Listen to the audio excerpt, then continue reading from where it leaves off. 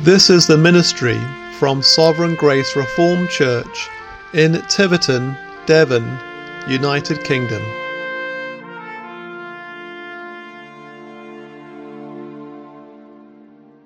So we're going to continue with the covenant with Abraham. We're just to remind you that we are simply describing the character or the nature of this covenant with Abraham. We're emphasizing it and spending so much time upon it because of its central place in the New Testament.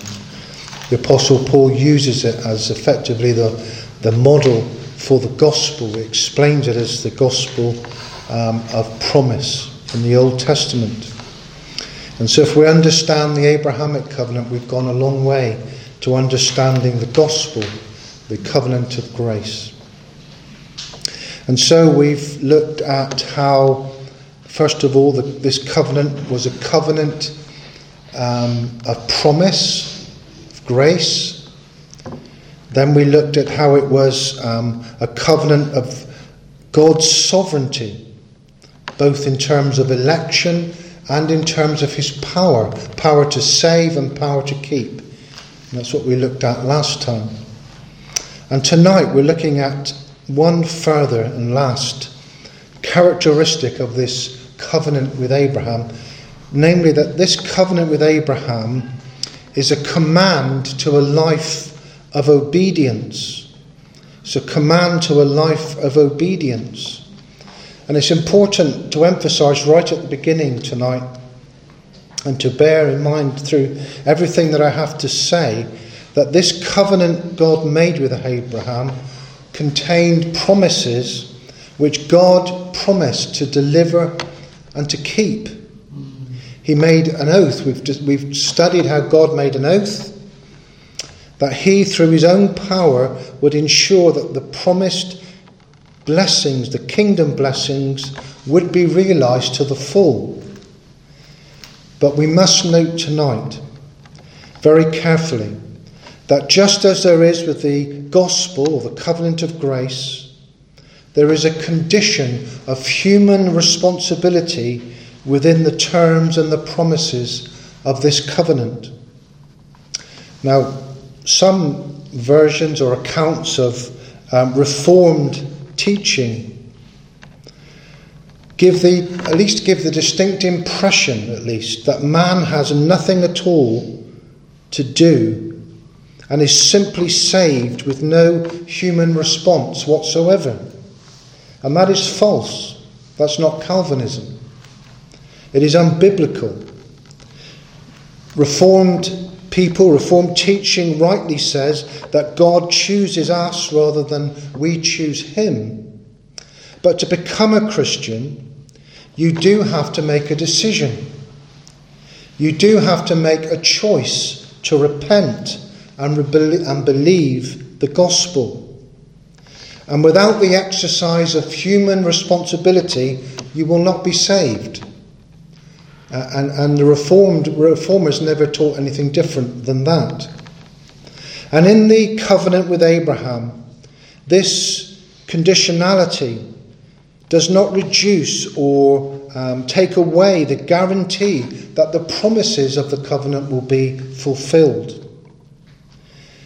In other words, the obligations which the covenant set out do not contradict it being a covenant of pure grace apart from works.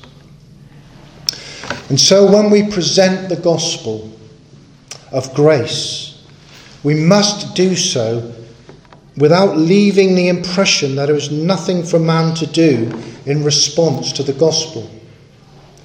And we will see tonight that within this covenant with Abraham, which Paul describes in the New Testament as according to promise rather than works, there are divine commands which demand obedience in connection with the reception of the promises.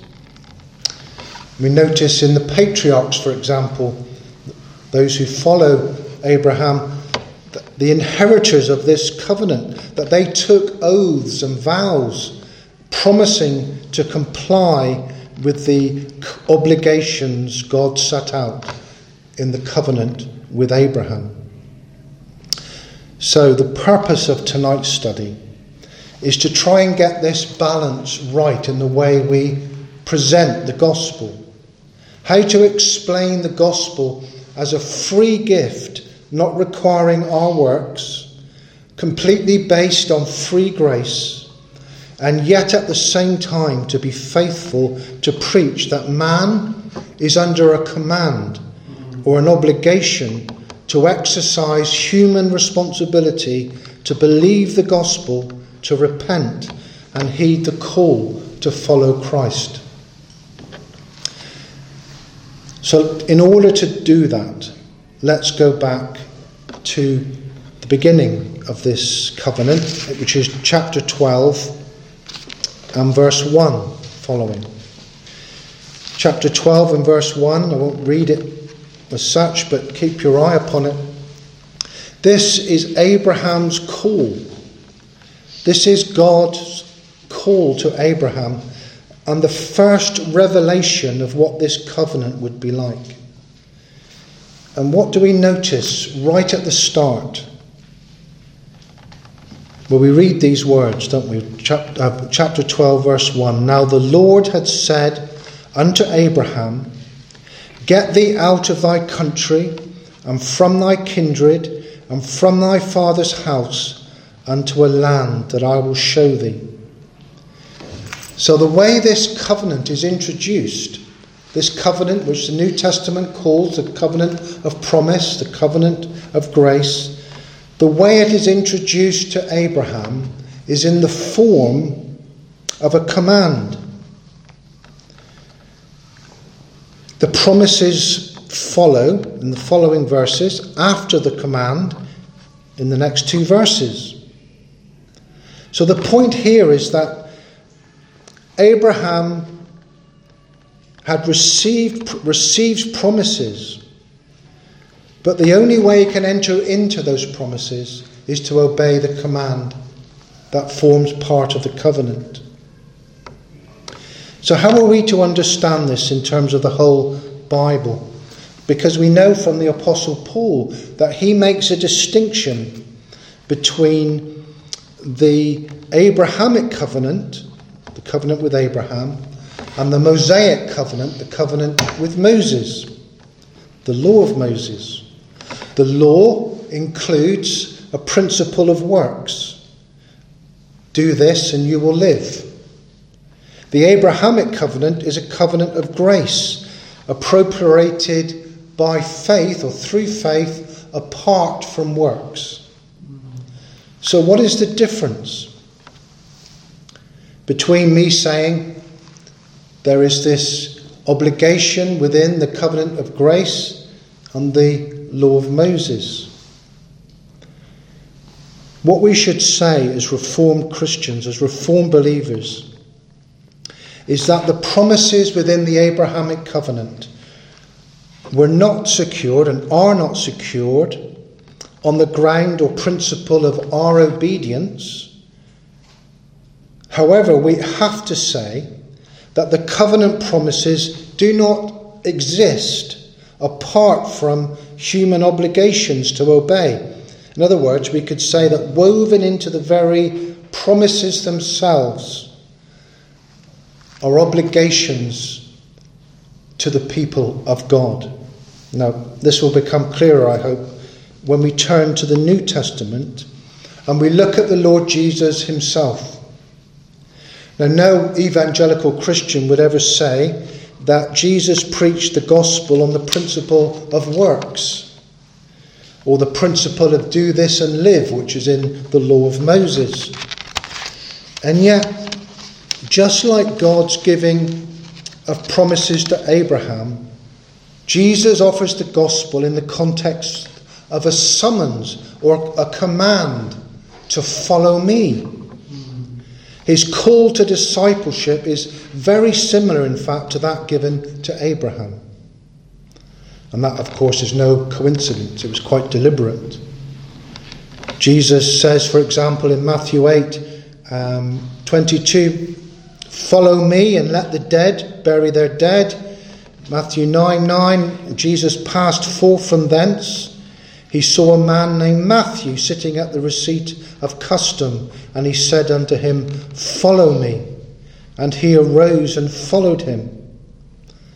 Matthew 19:21, Jesus said unto him, If thou wilt be perfect, go and sell that thou hast, and give to the poor, and thou shalt have treasure in heaven, and come, follow me. John 1:43, the day following Jesus would go forth into Galilee, and findeth Philip, and saith unto him, Follow me. And so it could go on. So here is Jesus, the preacher of this gospel, this free grace gospel, presenting the gospel to sinners in the form of a command and an obligation upon them to exercise their human responsibility to obey him and follow him. And just as Abraham had to leave all and follow the Lord to a land he would be shown, so the disciples of Jesus are to follow him as the way to everlasting life.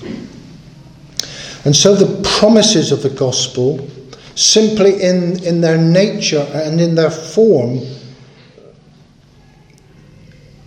impose requirements of covenant life in the form of demands and calls to obedience. Now that is very different than saying that there is a principle of works. In other words, that you have to meet a certain standard before you enter the promises. This is saying that in order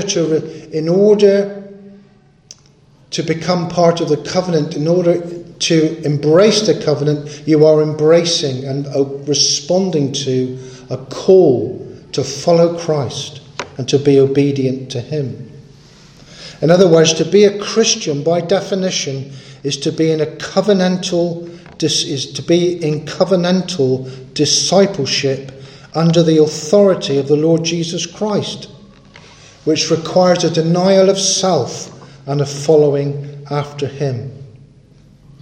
Mark 8:34, and when Jesus had called the people unto him with his disciples also, he said unto them, Whosoever will come after me, let him deny himself and take up his cross and follow me. Now this is not preached today. Of course, often the way Christian grace is presented is that it's some kind of fluid which comes down from heaven and which is how you become a Christian.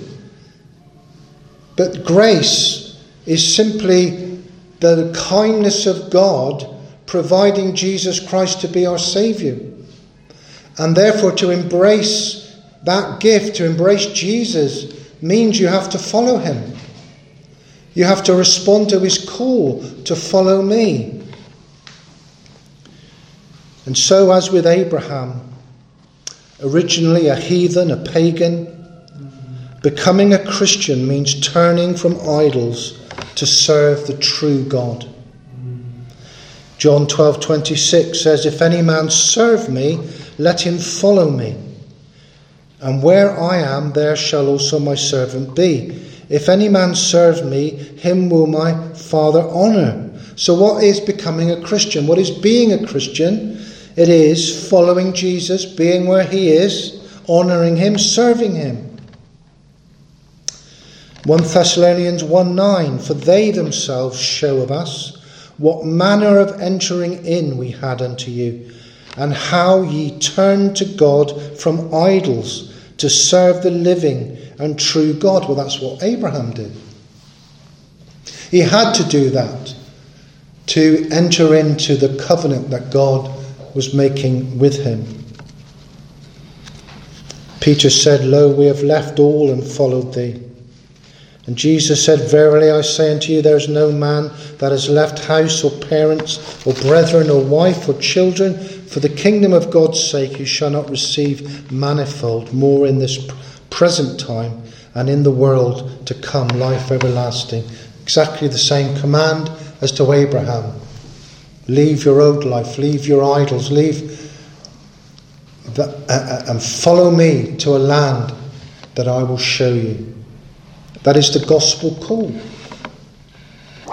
And how similar God's call to Abraham is to leave your country and your people and your father's household, to separate himself from idolatry and to commit himself to covenantal service with God. Christ's call to his disciples at the outset of the new covenant was a repetition of the call to Abraham in the Old Testament. Now, somewhere along the line, dear friends, the preaching of the gospel, even in the evangelical church, has completely lost track of this. It's lost this emphasis. It's lost this note. The apostles contended for the fact that the gospel was a free gift to be received by faith, but they couched the offer of this gift in terms of a command and a call to human responsibility, not human ability, which is what the Arminians say, but a command to sinners to do what they are under an obligation to do. That's what it says in Acts 17:30, "In the times of this ignorance God winked at, but now commandeth all men everywhere to repent." Now that's how we should be preaching the gospel, not a give, take it or leave it approach, or try this on a sort of trial period and see if it works for you. See if it fits with your lifestyle. I know people don't say it in such an extreme way, but that's how evangelicals now present the gospel. Well, what did the apostles do, the early evangelists? They commanded, because that's how God's covenant comes to us, as a command, a call. That's how Jesus called his disciples, all of his disciples. Leave your nets and follow me. That is the gospel. That is the gospel. And we've forgotten that. That needs to be our message too. I don't see the apostles in the Bible spending their time going around emphasizing how sinners are unable to respond to the gospel. And of course that's true. But if you go through the Acts of the sermons and the Acts of the Apostles, there's not one mention of that. But there's plenty of mention of the fact that they are under a responsibility to believe the gospel. And that needs to be our emphasis. The problem often in Reformed churches is that we spend all our time emphasising people's inability and never their responsibility.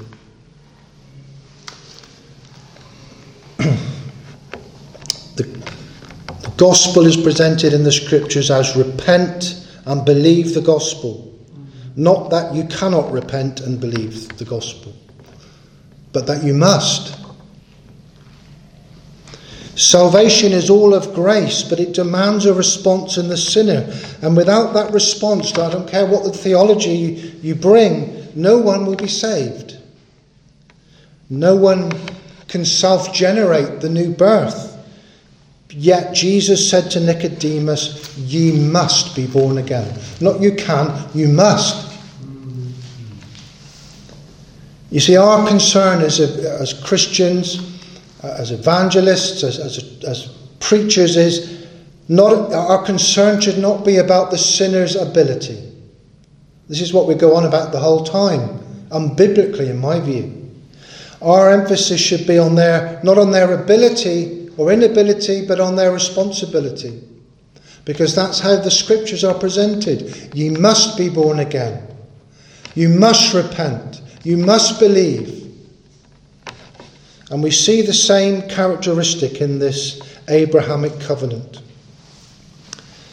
Let's look at, for example, chapter 17, our reading, and verse 1. Look at verse 1. God is about to, in this chapter, he reiterates wonderful promises.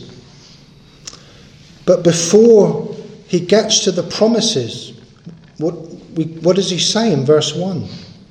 He says, I am El Shaddai, walk before me and be perfect. Well, that's a good start, isn't it? This gospel of grace and introducing it. And the first thing God says, I am the Almighty God, El Shaddai, walk before me and be perfect.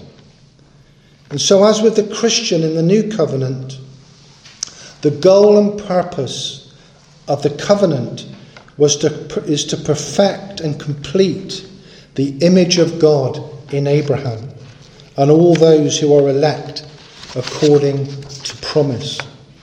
And of course we know Abraham in his everyday life was never perfect. The paperwork in heaven said he was perfect because he was justified by faith. But on the ground in his real life he was never perfect. But God still says you must be perfect and walk before me in perfectness, in holiness. And that's what the New Testament says to the new believer and to us who are existing believers. The obedience of Abraham, of course, is a theme in Genesis. And it's summarised in the New Testament by the writer to the Hebrews, chapter 11 and verse 8. It says there, by faith, Abraham, when he was called to go out into a place which he should after receive for an inheritance, obeyed, and he went out not knowing whither he went. And Scripture presents Abraham as the faithful friend of God. 2 Chronicles 20 verse 7 says, Art not thou our God, who didst drive out the inhabitants of this land before thy people Israel, and gavest it to the seed of Abraham, thy friend, forever. He was so obedient and faithful, he became known as God's friend. James 2 verse 23 says, And the scripture was fulfilled, which saith, Abraham believed God, and it was imputed unto him for righteousness, and he was called the friend of God.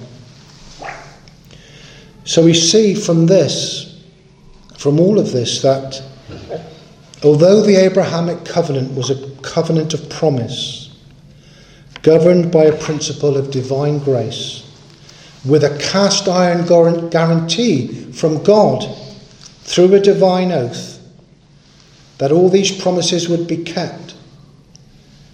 Nevertheless, this covenant was an administration of the kingdom of a holy God. And because of that, it was bound to place holy demands upon the subjects of this covenant. And that's true for us. We are part of a new covenant, free, everything is ready. God has, through Christ, provided everything. But we are entering in by grace through faith into a covenant with a holy God. And therefore, there are holy demands upon us. Be holy, the Bible says, as I am holy. Another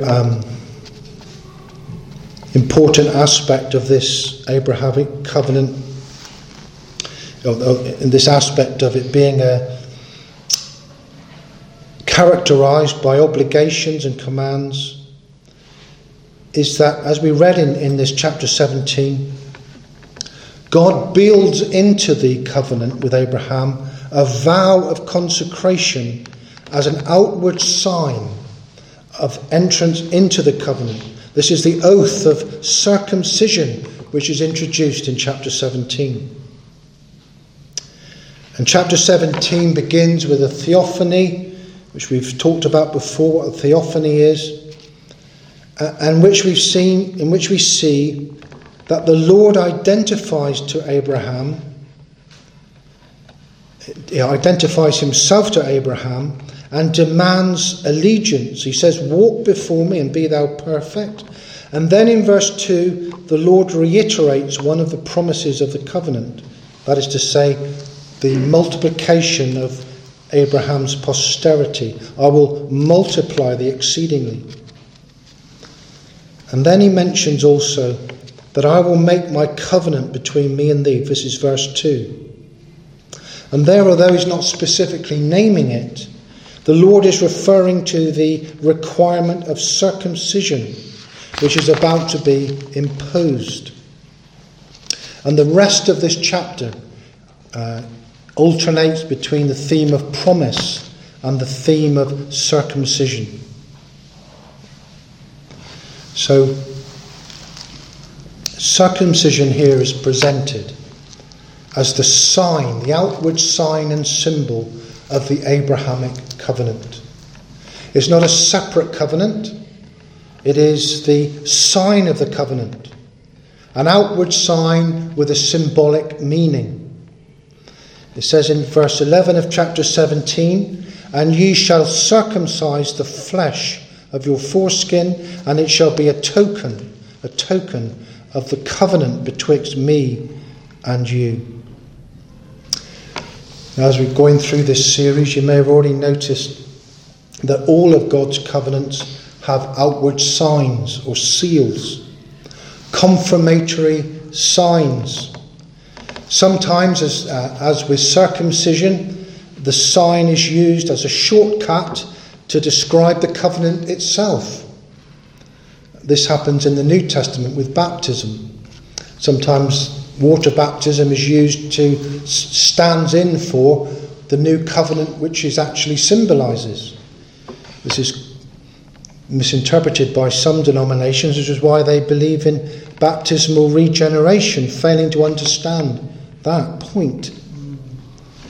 The Sabbath is the outward sign of the covenant with Moses. It's the outward sign of the law. And sometimes the Sabbath is referred to as a covenant, but it's standing in for the Mosaic covenant. The covenant of common grace with Noah had a sign, the rainbow set in the sky. That was the outward visible sign of that covenant, which is still in place. That is a live covenant today, with a live outward symbol. Jesus identified the communion cup as the new covenant in his blood, although we all know that that is an outward sacrament, an outward ordinance or sign of the new covenant. But Jesus called it the covenant in my blood, talking about the cup. And as baptism and communion are the outward signs of the new covenant, circumcision was the outward sign of the covenant with Abraham. And so when we look at the symbolic meaning of circumcision, it underlines our main point tonight, that the Abrahamic covenant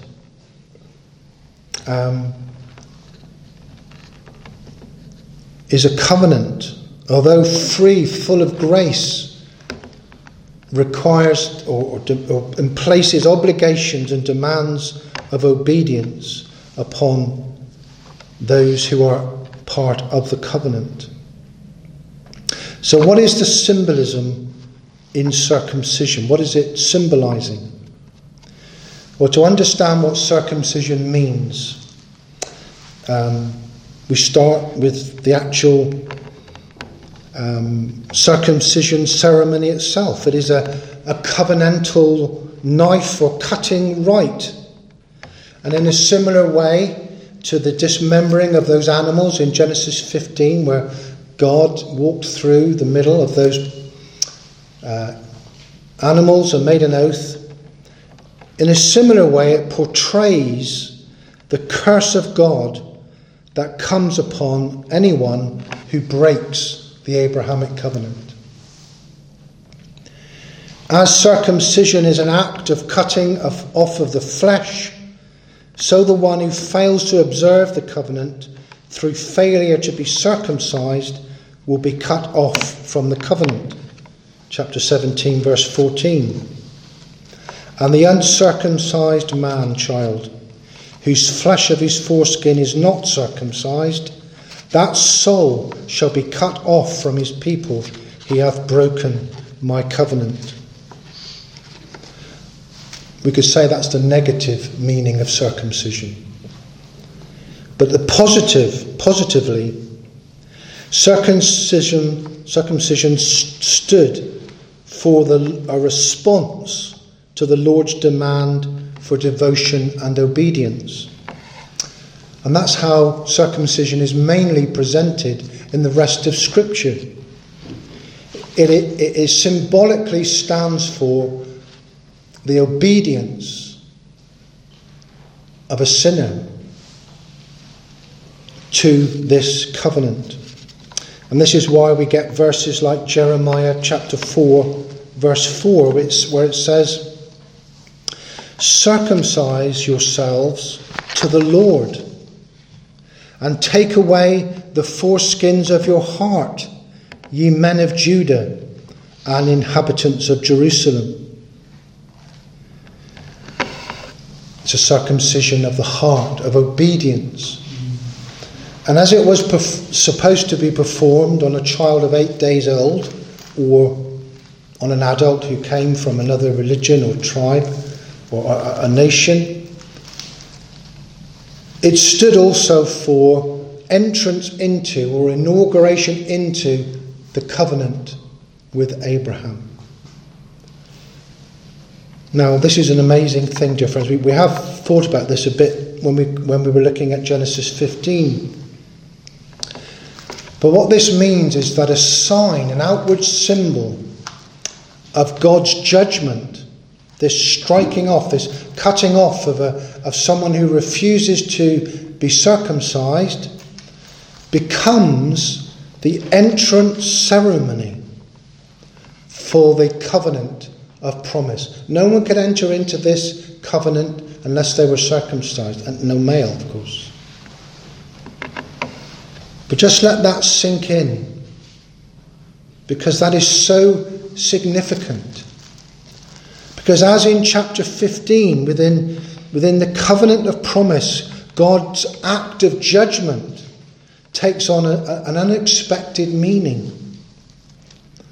God's judgment becomes the means, the vehicle, the mode of his grace, of redemption. If you remember, we studied at some length how in Genesis 15, those animals which were cut in parallel lines, and the darkness that descended, and the Lord walking through the midst in a theophany, signified the judgment curse that the Lord would suffer if he broke the covenant. Of course, we know the Lord would never have broken his covenant, but he still took the oath. He said, "If I break this covenant, may what has happened to these animals happen to me." And we looked at how that pointed to the redemptive sacrifice of the Saviour. It was a prophecy of that judgment curse of Christ in Golgotha that resulted in the salvation of God's people. And in a very similar way, circumcision is employed in the Scriptures as an image for the redemptive judgment undergone by Christ. Paul spoke of the crucifixion of Jesus Christ as the circumcision of Christ. Now we know that as a Jew, the Lord Jesus was circumcised at 12 days old, but he had a far more important circumcision. The circumcision of the cross. Paul says in Colossians chapter 2 verse 11, "In whom also ye are circumcised, with the circumcision made without hands, in putting off the body of the sins of the flesh by the circumcision of Christ." He's not talking about his circumcision at 12 years old. He's talking about the cross. How Jesus was cut off because we covenant breakers deserve to be cut off, but he was cut off on our behalf. That judgment, circumcision which was due to us, he took. And that's why the cross is called the circumcision of Christ. And so in that wonderful way, the symbolism of circumcision, that which symbolizes judgment, becomes salvation. We saw exactly the same thing with Noah, didn't we? How the judgment waters, in the end, became the means of salvation. It was the judgment waters that destroyed the old world, which would have destroyed any hope of the promised Messiah coming. And it was because of God's judgment that Messiah could come. In the full light of Scripture, circumcision signifies divine judgment in its fullest sense. But where there is God's judgment, there is always death to some, and there's always life to some. His judgment on the many becomes the means of salvation for the few. Ultimately, God's people in Sodom and Gomorrah were saved by the brimstone that came down. It was the means of judgment for many, but the means of salvation for that handful, for that few. In the end, the people of God will be saved by fire, and out of the judgment fires will come a new heaven and a new earth. And the final element of salvation will then be fulfilled. And so with circumcision, on the one hand it conveyed the threat of being cut off from God for the one who refuses the grace of the covenant and breaks it. In that case, that person will have to undergo the judgment themselves. But on the other hand, circumcision presents the promise of the cross. It invites symbolically the circumcised one to faith in Christ, to undergo the judgment of breaking the covenant, not in himself, but believing in the substitutionary judgment of Christ, and so find in Christ's circumcision in his cross the way to the Father, the way to justification and life with God. Paul puts it in terms of being buried with him in baptism, wherein you are risen with him through the faith of the operation of God who hath raised him from the dead. That is our Christian experience. If we are in Christ, if we know Christ, if we obey him, then his cross stands in the punishment that he took upon the cross means that we do not have to be punished ourselves. That punishment is full and enough to satisfy God's judgment, and the merit of Christ, the value of his cross, the value of his death is attributed to us, imputed to us, transferred to us, so that we can be free of the curse of a broken covenant. And it's because of this symbolism contained in the sign of circumcision that Paul refers to it as the seal in Romans 4 verse 11. He's talking about Abraham. He says, and Abraham received the sign of circumcision, a seal of the righteousness of the faith which he had, yet being uncircumcised, that he might be the father of all them that believe, though they be not circumcised, that righteousness might be imputed unto them also.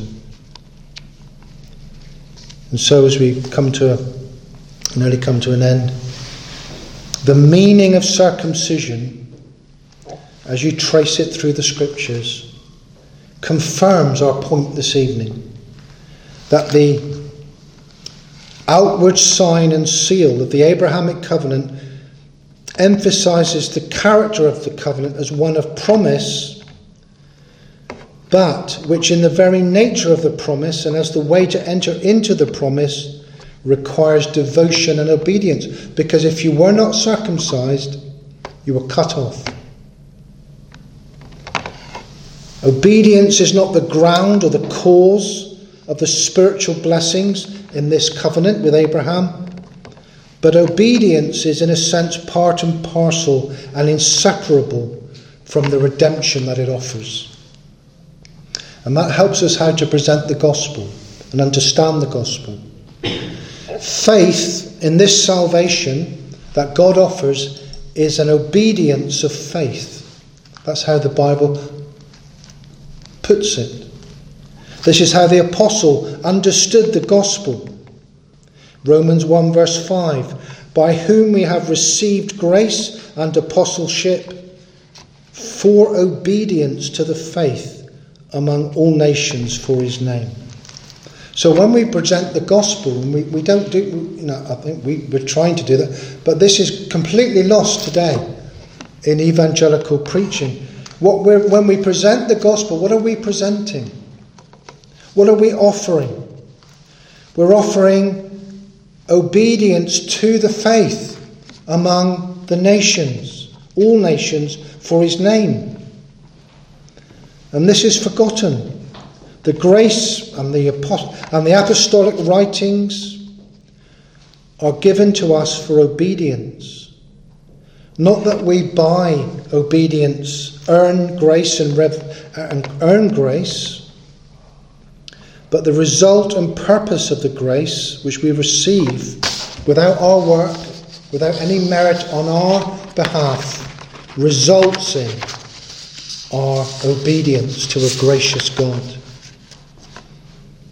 And on this, both the Old and the New Testament scriptures insist that true circumcision is a matter of heart obedience to the Lord. In the New Testament, baptism is the outward sign, but the real baptism is a baptism of the heart. It's heart obedience that the gospel produces and demands.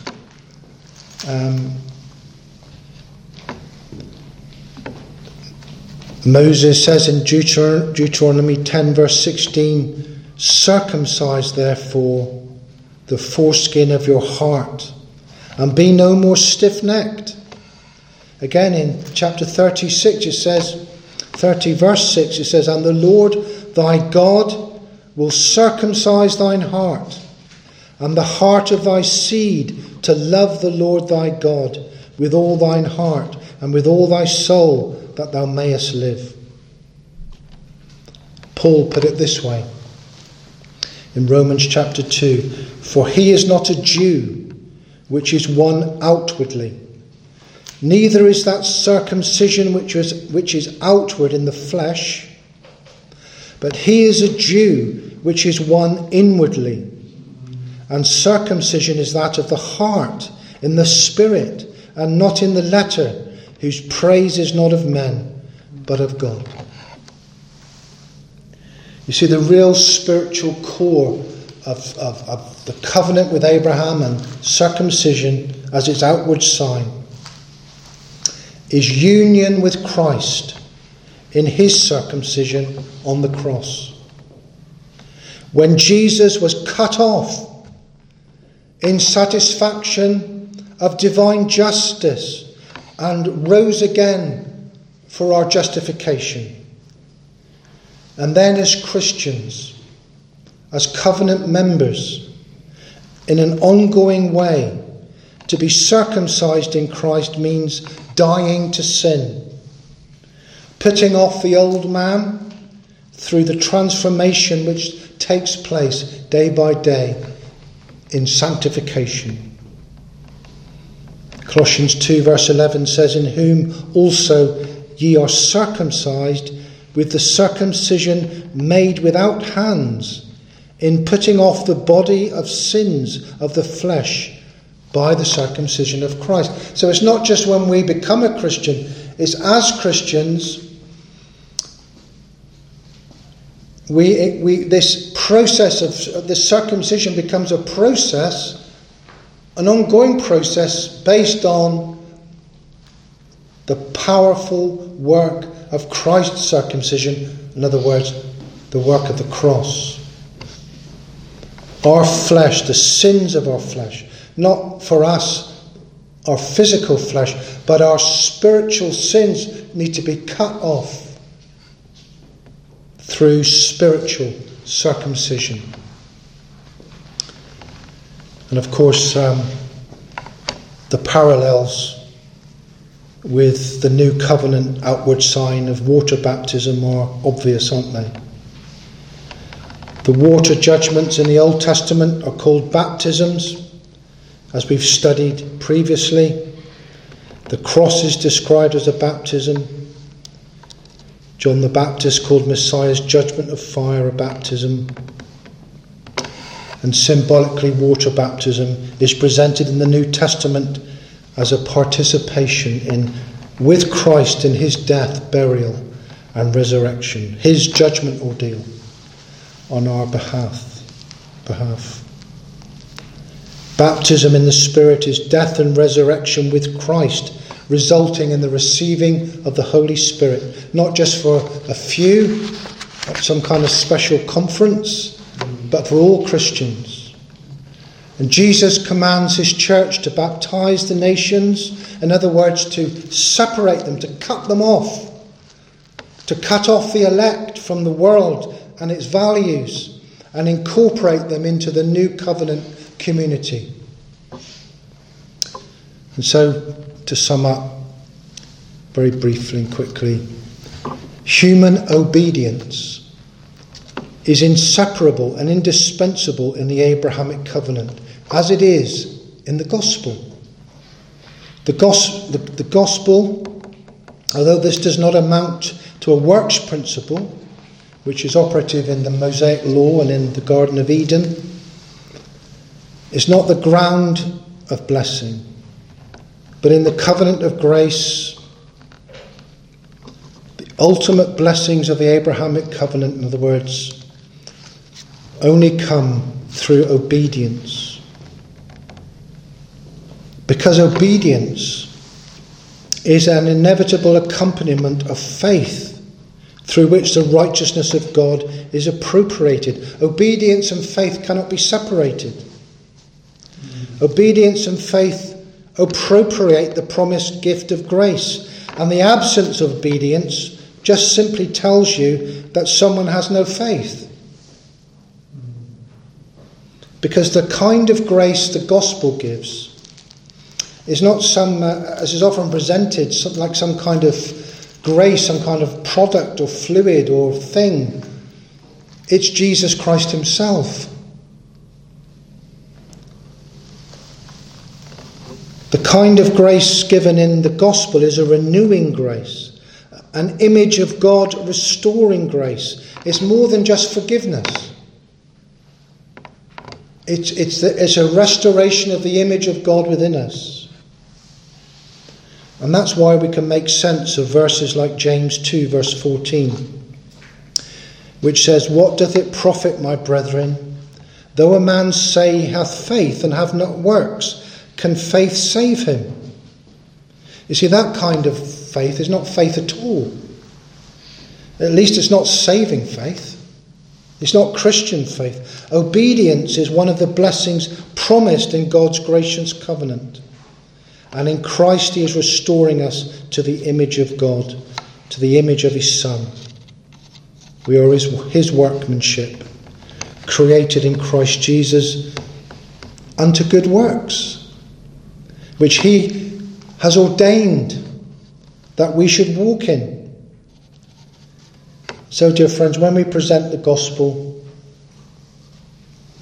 when we talk about grace, when we give the free offer of the grace, we need to get this right, because we actually do need to preach the gospel as it is presented, as Jesus presented it, as the apostles presented it. It is a call out of the world into Christ, based on free grace. Everything is provided. But you do have to respond. It doesn't just happen. You have to repent, believe, accept, obey, follow. Leave all.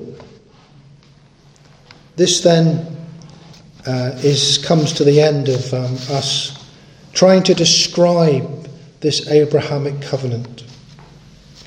A covenant of promise, yes. A covenant built on God's sovereignty and his power, but also with obligations to obey.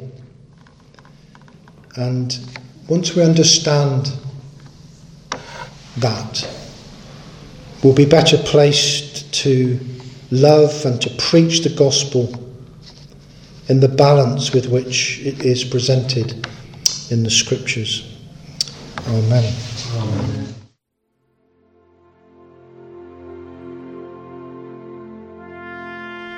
Feel free to contact us at Sovereign Grace Church in Tiverton. Email us at grace2seekers@gmail.com. That's grace2seekers@gmail.com. Alternatively, you can visit our website at www.sovereigngracereformedchurch.co.uk.